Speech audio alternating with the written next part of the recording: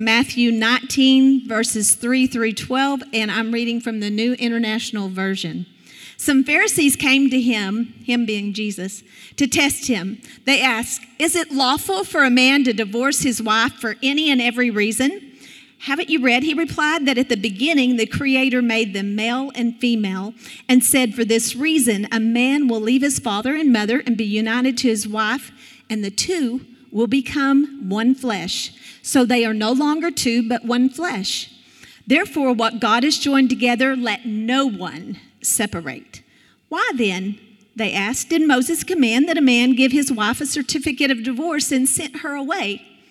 Jesus replied, "Moses permitted you to divorce your wives because your hearts were hard. But it was not this way from the beginning. I tell you that anyone who divorces his wife except for sexual immorality and marries another woman commits adultery." The disciples said to him, "If this is the situation between a husband and a wife, it is better not to marry." Jesus replied, "Not everyone can accept this word, but only those to whom it has been given. For there are eunuchs who were born that way, and there are eunuchs who have been and there are eunuchs who have been made eunuchs by others. And there are also, I'm just messing all up right here at the end. And there are those who choose to live like eunuchs for the sake of the kingdom of heaven. The one who can accept this should accept it." Father God, I just thank you this morning that as our pastor has been teaching on different seasons of life, Lord God, that we've experienced many different seasons this morning in the different parts of the body sharing. And Lord, we thank you for the word that's coming forth today. We thank you that in every season of life you are with us, that you are for us and not against us, to give us a future and a hope. And we thank you for the hope that we have in the word of God this morning through our pastor. And we open our ears to hear what he has to say through your Spirit. In Jesus' name, amen. Amen. You can all be seated. Thank you, Vicki. I'm not sure if anyone was paying attention to that verse. That verse is one of the reasons I love the Bible. I think sometimes they get misunderstood. People think, you know what, I don't even think Pastor Devin likes the Bible at all. I do love the Bible. You just have to read it really well. So if you notice what it said there, right? He said what? He said, if we can't divorce our wives, it's not even worth getting married. Did you catch that at all? Anybody catch that in the verse? That's in the Bible. Tell your spouse, if I can't divorce you, no, I'm just kidding. No. Come on. It's in the Bible. The Pharisees, the pastor at the time said, hey, Moses said that we could divorce. And Jesus says, well, actually, no, you shouldn't. We only said that because you guys were basically just terrible humans. But if we can't divorce, it's better not to even marry. Jesus' response, tough. Think about this, guys. I love stuff like that. Now, that's a rocky start for most of us, right? I love that the Bible says things that we just don't even catch at all, right? It's beautiful. It's one of the most honest books that you'll ever read, but you have to read it honestly, right? And so in this series for us, we're trying to break down all the different various the seasons of life. One of the things that we're kind of taught in culture is that the goal of life is to get to the prime of life, right? When you're younger, you're trying to mature quickly. You're trying to prepare to be whatever it is that you're going to be, right? Whatever you're going to do. And so the question when you talk to a child is not, hey, how are you enjoying life? You say, hey, what are you going to be when what? Come on. You grow up, right? Because that's the goal, right? And then when you talk to someone who's already grown up and kind of aged past that prime space, right? The questions are, hey, so you look rested. You look young, you look good. Hey, what are you doing with your face to look so good? Meaning, how are you holding on to the prime of your life a little bit longer? Because if we're in the first part of life, we want to get forward. But if we're in the latter part of life, we want to get back to the prime. And so for me, I feel like the scriptures show us very clearly that this is not the heart of God for us. That the reason that we go through seasons, the reason in which we are born as children and we kind of mature through all different stages is because each season of life is to be a gift. And the problem is if we are trying to either to rush ahead or we're trying to cling to the past, we're not able to enjoy the majority of the years you are alive on the planet. If you are only living for those prime 15 years, how many years of your life are you absent? How many years of your life are you missing? And so the goal is not for you to get to your prime. The goal is not to hurry up and to grow up or to stay young as long as possible. The goal is to learn how to appreciate the gift of every season of your life. And so as we've been going into this season, all these different seasons, the one I've been excited to talk about is singleness. Who remembers being single? Who's married? Anyone who remembers single life? What do you miss about single life? Anyone? Holler it. MySpace, and doing what you want. That marriage is going to go great. Amen. Everyone pray for them. Anyone else? What do you miss from being single? Money. Amen. When you're stinking children and you're taking on, yeah. I'm not bitter at all. I'm fine. Anyone else? What do you miss from being single? Do what? No snoring. Wow, he's going to love you for that one. That was very kind. Put that out there. Anyone else? Don't say a word. Is there anyone else? Do what? Oh, Lord have mercy. Because men are afraid. Men are afraid to say a word, right? No, I'm happy. I'm very happy. I'm very glad to be married. Absolutely. And so in singleness for me, I was a single growing up in the 90s during the purity years in the church. Who had a purity ring? Did anyone have a purity ring? Okay, we're getting some hands going up here, right? The idea in the church was that when you hit the age about 9 or 10, we began to talk to you about your gift, what God has given you. And God has given you your gift of purity, which is code in church for sex, because we don't say that word. Amen, hallelujah. We don't say the S word in church. We're already getting quiet. Do you see how quiet we got? You see that? We don't say that word in here. It doesn't happen. There are babies everywhere. It happens, guys. I know you do it. Loosen up. You're on the front row today, Megan. Come on. You're not tricking anyone, all right? And so we called it purity, right? And the idea was this. We would have these balls and banquets. And so we're going to teach these young men that you have this gift of purity and you're going to protect it. We need to teach these young girls, you are a princess of Jesus and you're going to hide your purity away in the castle until the right prince scales the... Come on, this is hilarious. Anyone? Now, there are some really good things we were doing here, right? We're trying to push back against a culture which is over-sexualized, a culture that's told them that sex will make them happy. It's the only point of life, right? And so the church knew that's not the answer, so we're trying to push back against this. But what we created was this understanding that the highlight of your life, that you are not fully whole yet until you enter into marriage. That the primary goal of your life was to get married and have a family. And so one of the side effects of this was the church was and still is one of the most uncomfortable places on the planet for singles. Now, if you don't go to a huge church, let's all be honest, who here found your spouse at church? Okay. Now, for most of us, we were taught, you know where to go find a wife, don't you? You go where? Wow. The bar? Okay. Everyone's being quiet. They're like, I know where I found my wife. At the rodeo, right? Come on. At church was the answer. That's where you're supposed to find them, at church, right? There are some famous Christian colleges, okay? So there's one called Rhema, okay? And CFNI. These two places are famous because we all knew what was going on. You don't really go to these colleges to get an education. You go for one reason. There's a lot of opportunities. Anyone catching my drift? A lot of passionate people for Jesus, and they're all single. Amen, hallelujah. It's a buffet. Come on. This is what it is. And so pastors would joke around like crazy. Pastors go find their youth pastors at these colleges, right? Because they're all going to be freshly hitched. YWAM's a little bit like that back in the day. Was YWAM like that at all? She's like, don't call me out. Don't call me. Okay. It's a great recruiting tool. Come on. Come here, and you'll find your spouse. Amen. You'll all be happy. Now again, the intentions were great, and these are still things we're trying to accomplish.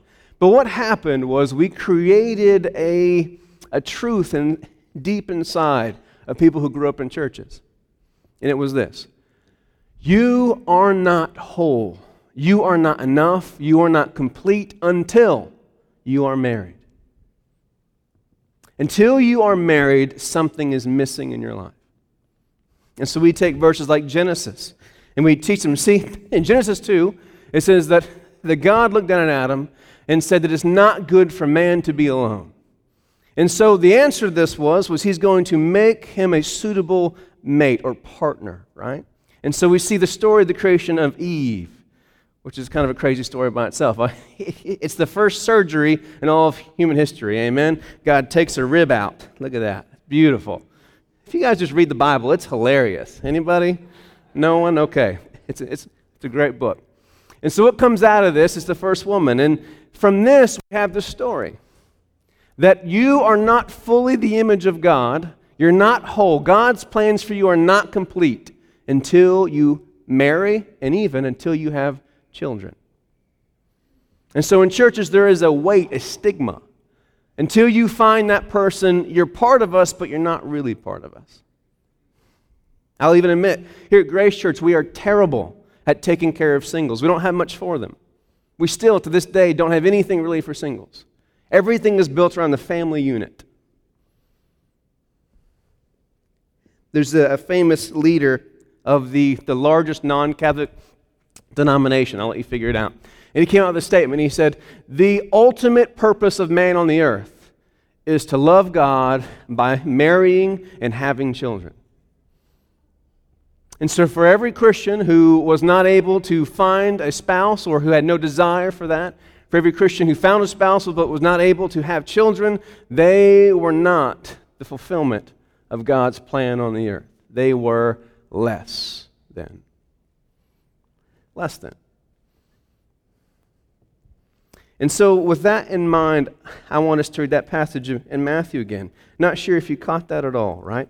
But the passage there in Matthew, he goes on down and he says this: not everyone can accept this word, but only those to whom it has been given.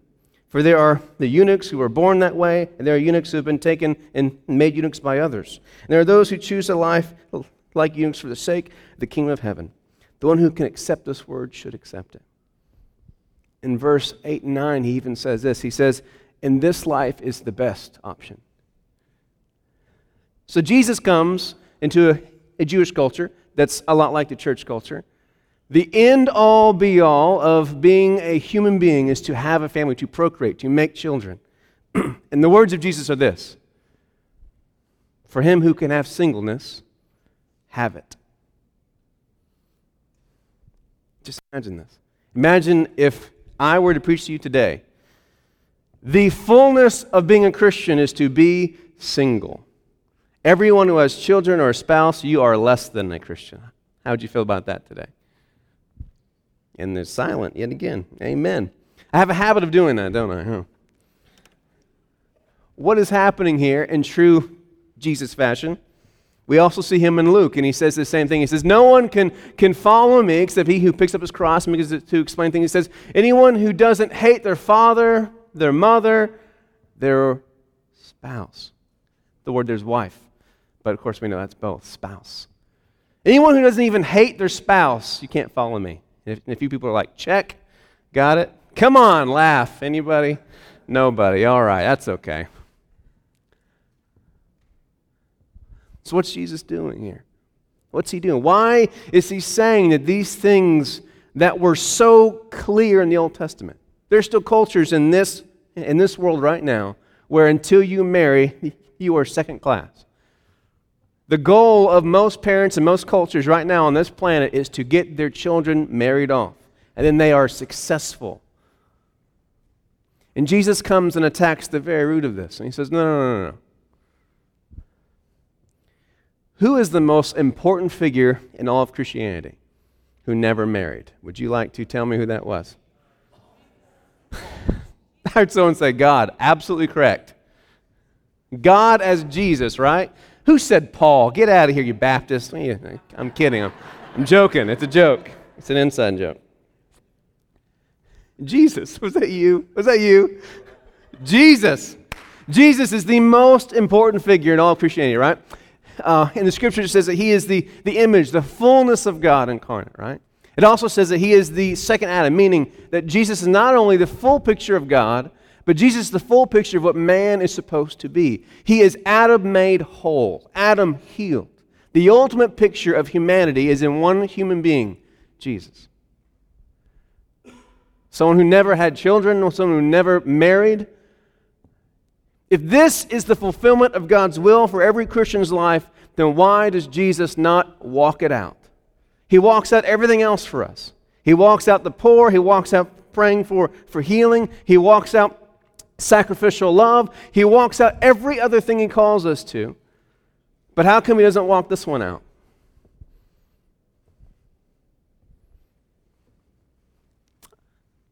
Whenever I got married, well, I'll say this. My biggest fear, because I grew up in some really awesome churches, my biggest fear was that I would die without experiencing marriage. Seriously, my fear. I feared that I would be a good Christian boy and that I would die without having a family, without getting to enjoy the ultimate gift of God. Because you know what? Here's God and here's all his presents. Here you go, son, and here you go. But we all know the big one behind him, right? So at Christmas time, you save the big one for last, right? Who gives the big present first? That's ridiculous, right? The big box gets, no, don't touch that one yet. Here, you take the stocking. Amen? Well, let's work it up. And so in my mind, here's Jesus going, oh, here's salvation, and here's joy, here's healing for your soul. Oh, we're going to wait for the family one. That's last. Little did we know what was in that box, right? Amen? Anybody? Come on. The ultimate trick. I'm just kidding. Come on. I'm just playing. We have to have fun. You guys are too serious when we talk about this kind of stuff, right? And so what happens here, right, is if I don't get this box, then God's keeping something from me. So not only do we have Christians in the church who walk around feeling less than, who literally have a new wound in their soul. They come to the place that they're supposed to find healing and identity, and they get handed a new wound. Oh, by the way, you're not good enough because you haven't married yet. You don't have kids yet. Sorry.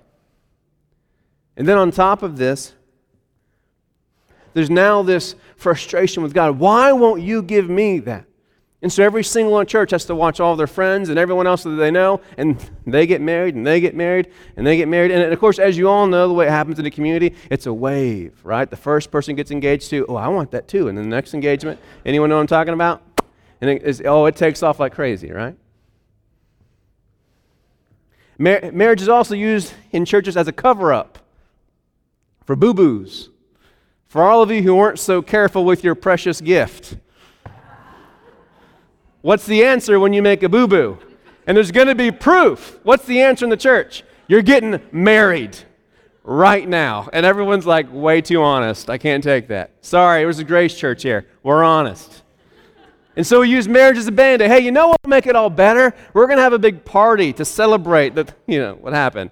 And we're going to have the pastor pray for you, and everything is going to be better. Amen. Better believe it. Do you know how awkward it is for a pastor in that situation? Do you have any idea? Okay. And so on top of all this, we've created this monster. Hey, the answer for everything, if you are empty, if you're depressed, if you're sad, if you're single and you're going through issues, you know what you just need? You just need to get married. Let's get you hitched. And we're all going to send you our best ideas. Hey, you should Facebook friend this person. They're a great match for you. You won't be as angry anymore. The biggest mistake that I ever made in marriage, it was my first mistake I made in marriage.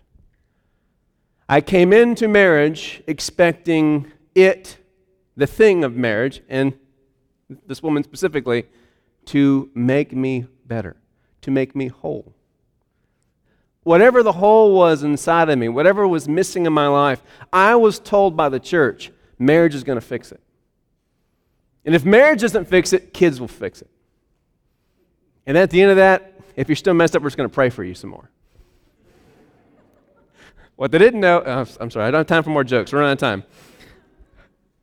And so I come into my marriage with all of my brokenness.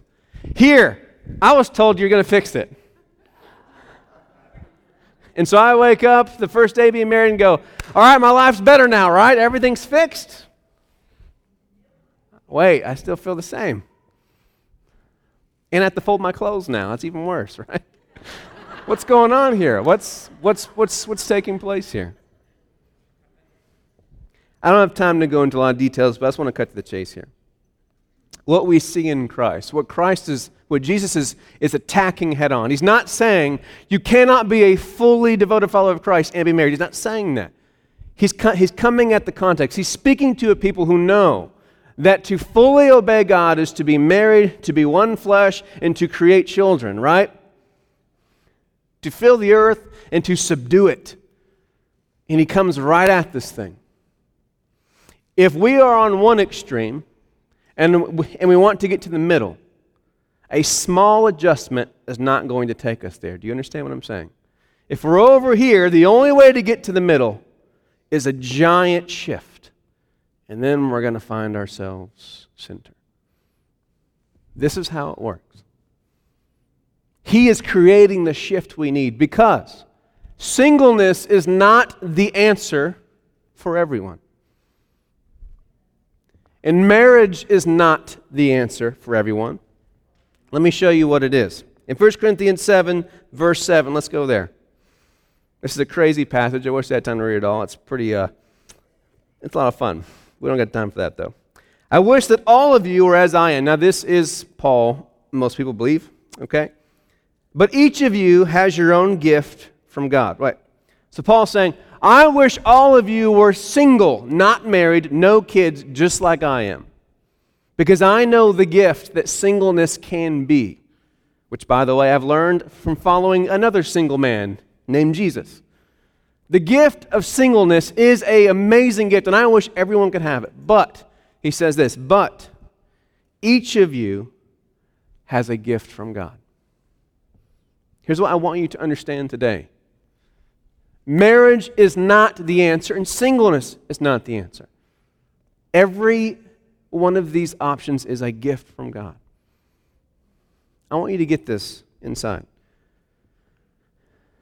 If in your walk with God you come to a place in between your desire to be faithful to Jesus, married with your desire and choice that you want to experience God through having a family, amen, you can have that. If you come to a place where God has put something inside of you or the result of your personality and your experiences, and you do not have a desire for that, or maybe it's good for you to be single for longer than you would want to be, guess what? That's a gift as well. Here's the weird thing about gifts. Gifts are only enjoyable when you see it as a gift. Now, I do have kids, okay? And so often I preach from this experience. Have you ever given a present to a kid and they had the worst reaction possible? Like it scared them or something? You know what I'm talking about? Does anyone experience this before? Okay, like a stuffed animal or like a doll. Those are creepy, right? Anyone? And you're like, hey, they're going to love it. And you open it up and they go, ah! And you're like, big mistake, right? I've learned, right? How you enjoy the gift has everything to do with how you perceive it. Here's the problem. A lot of you in this room were given a gift of singleness from God. But you've been told by churches and by church culture that that's not a gift, it's a curse. This is a problem for us. This needs to change for us. Because here's the thing that everyone in this room has to know. Singleness, the time in your life where you do not have a family, you do not have children, you don't have people to provide for, need to take care of, you don't have a large chunk of your emotions and your thought life and your energy and your money and your time being devoted to specific people. This is the time in your life to discover. Singleness is the season of our lives of discovery. Discover who God is. Discover what the world is. And the most important one of this season, you have to discover who you are. I want you to understand something. The majority of the couples who do choose divorce, The majority of the couples who come to the office, and it is too much for them. They're on the brink, and they say, you know what? If I can't divorce, I won't even ever marry again because it's stupid. The biggest reason they come to this place is because they never fully found themselves before they gave themselves. I want you to have this picture. They never found who they were before they offered that to someone else. I had no clue who I was when I got married. Don't laugh at me. I had no clue who I was. What I was offering to her was a skeleton of who I really am. Unfortunately for her, she had to go on the journey of finding me with me, and that was scary. Amen.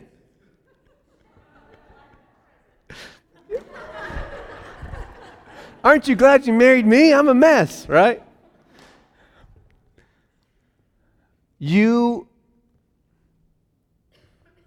Whatever season of life you're in, right? We're trying to learn from every season.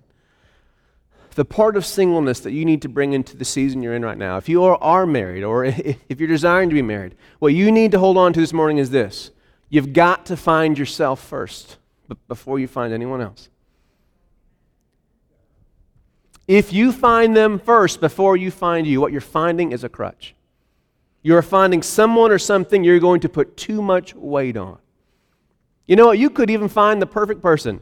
Because in churches we have that language, right? Who's the one person God chose for you? Oh, they just happened to be in the same town as you. Coincidence. Amazing. You guys have no idea okay. I'm messing with everything today, okay? Even if you did find the perfect match for you, right? When you put an unhealthy weight on that relationship, there's only one outcome that's going to happen. You have to embrace this season of life. And if you never had singleness, I got married at 21, she was 19. We didn't really enjoy much singleness, okay? But again, I was told that's a terrible season. Run through singleness, get straight to marriage. That's the good stuff. We just don't have time for all the jokes in my head. You don't understand? I got to hurry. Self-control, okay.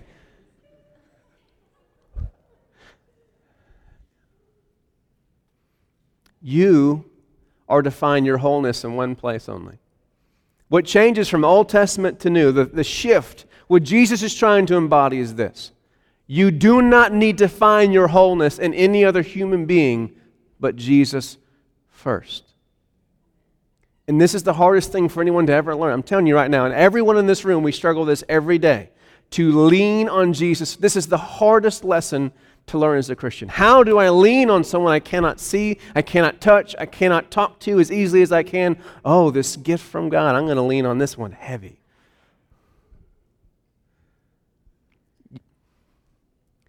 If you lost your season of being single, I encourage you, find healthy ways.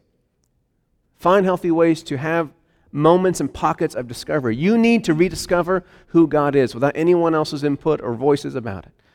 I miss, at nighttime, being in a room by myself alone with just my thoughts. Now that could be scary at sometimes too, right? But there's something about the ability to connect to God without any distractions. There's a freedom in singleness. If I want to quit my job and go on a whatever hike of, if I want to climb K2, I can do it. If I come home after church and say, hey honey, I'm gone for a month. Pray for me. It's not going to go well, right? I know school's starting, I understand, but I'll be gone for a little bit, right? You need to understand that singleness is a gift, and we never need to let go of the one part of singleness. Take with you in your pocket the reminder that only Jesus makes you whole. The more you look to any other thing to make you whole, to tell you who you are, your spouse cannot tell you who you are. Your children, by the way, parents, we're terrible about this. The reason that you got baseball parents out there fighting on the mound, because they're looking for their kids to tell them who they are, how valuable they are. Sounds cheesy, but if my kid is an all-star, you know who else is an all-star? I'm an all-star. I did that. That was me. No, it wasn't. No.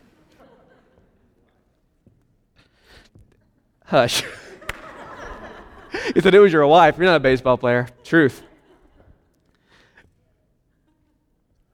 Find wholeness in God first. This is where it is. This is the thing we got to take with us. But for all the singles in the room, I want you to understand something.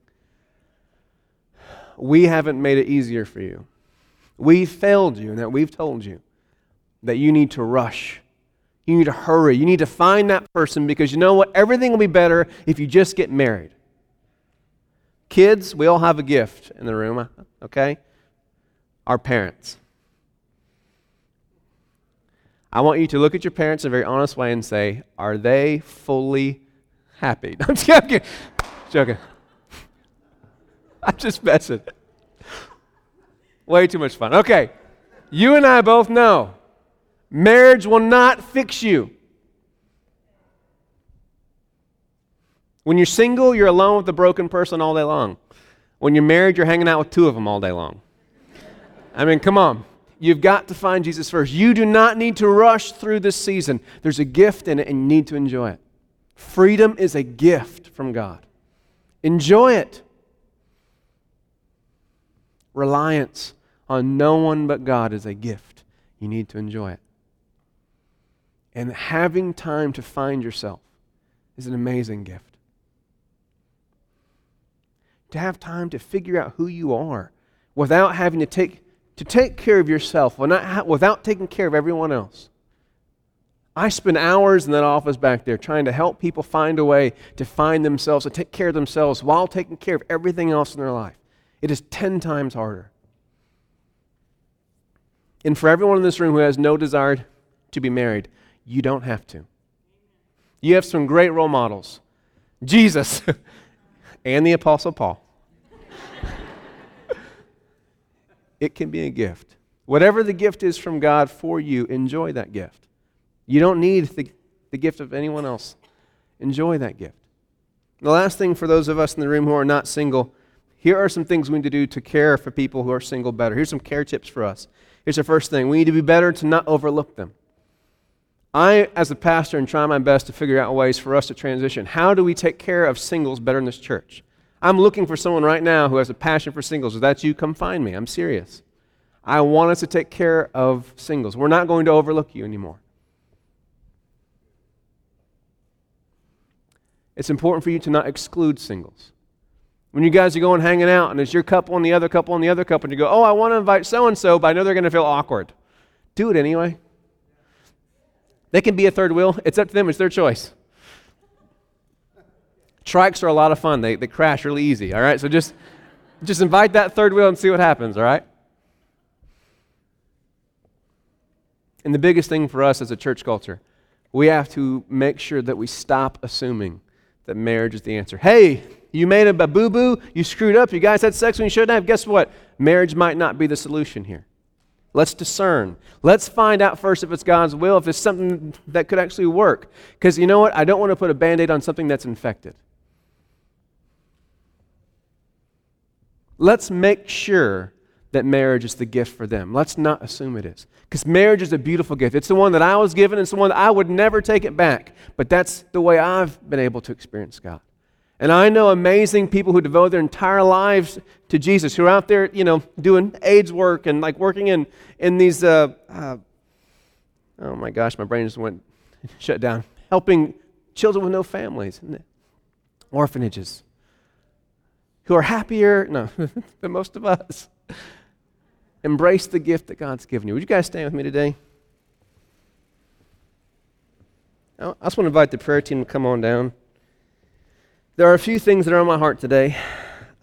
First of all, obviously, if you are single, we're not going to single you out. I'm not going to have you come down. But if you've just felt the pressure, if you felt empty, if you've gotten angry at God because you haven't found that person, and you just feel alone, we want to pray with you. For those of you who are married, if you never had that time to find yourself, to find God before marriage, and you know right now you're barely holding it together with tape. You're working, you're taking care of the kids, taking care of your spouse, you're trying to do the best you can, but in the inside you're falling apart. We want to be here for you. Father, I pray over this church, let us be a better place. Let us be a better family for singles. We know that the call of God, that it is not good for man to be alone. But that's why you gave us the church. No one has to be alone in this family. Teach us how to be better family, how to support, how to encourage, how to help them discern and know what your will for them is. And those of us in marriages, Lord, teach us, show us. Let us have seasons of self-discovery, little breaks, little trips, little time to get away and to figure ourselves out. Father, I pray, Lord, that this would just be a place of grace, that you would give us space to heal and to get healthy, and that when you do pair people for marriage, Lord, if that is your gift for them, that they would come into it healthy and whole. And so, Father, we pray, Lord, that we would be a good family for the married and for the single alike. In Jesus' name.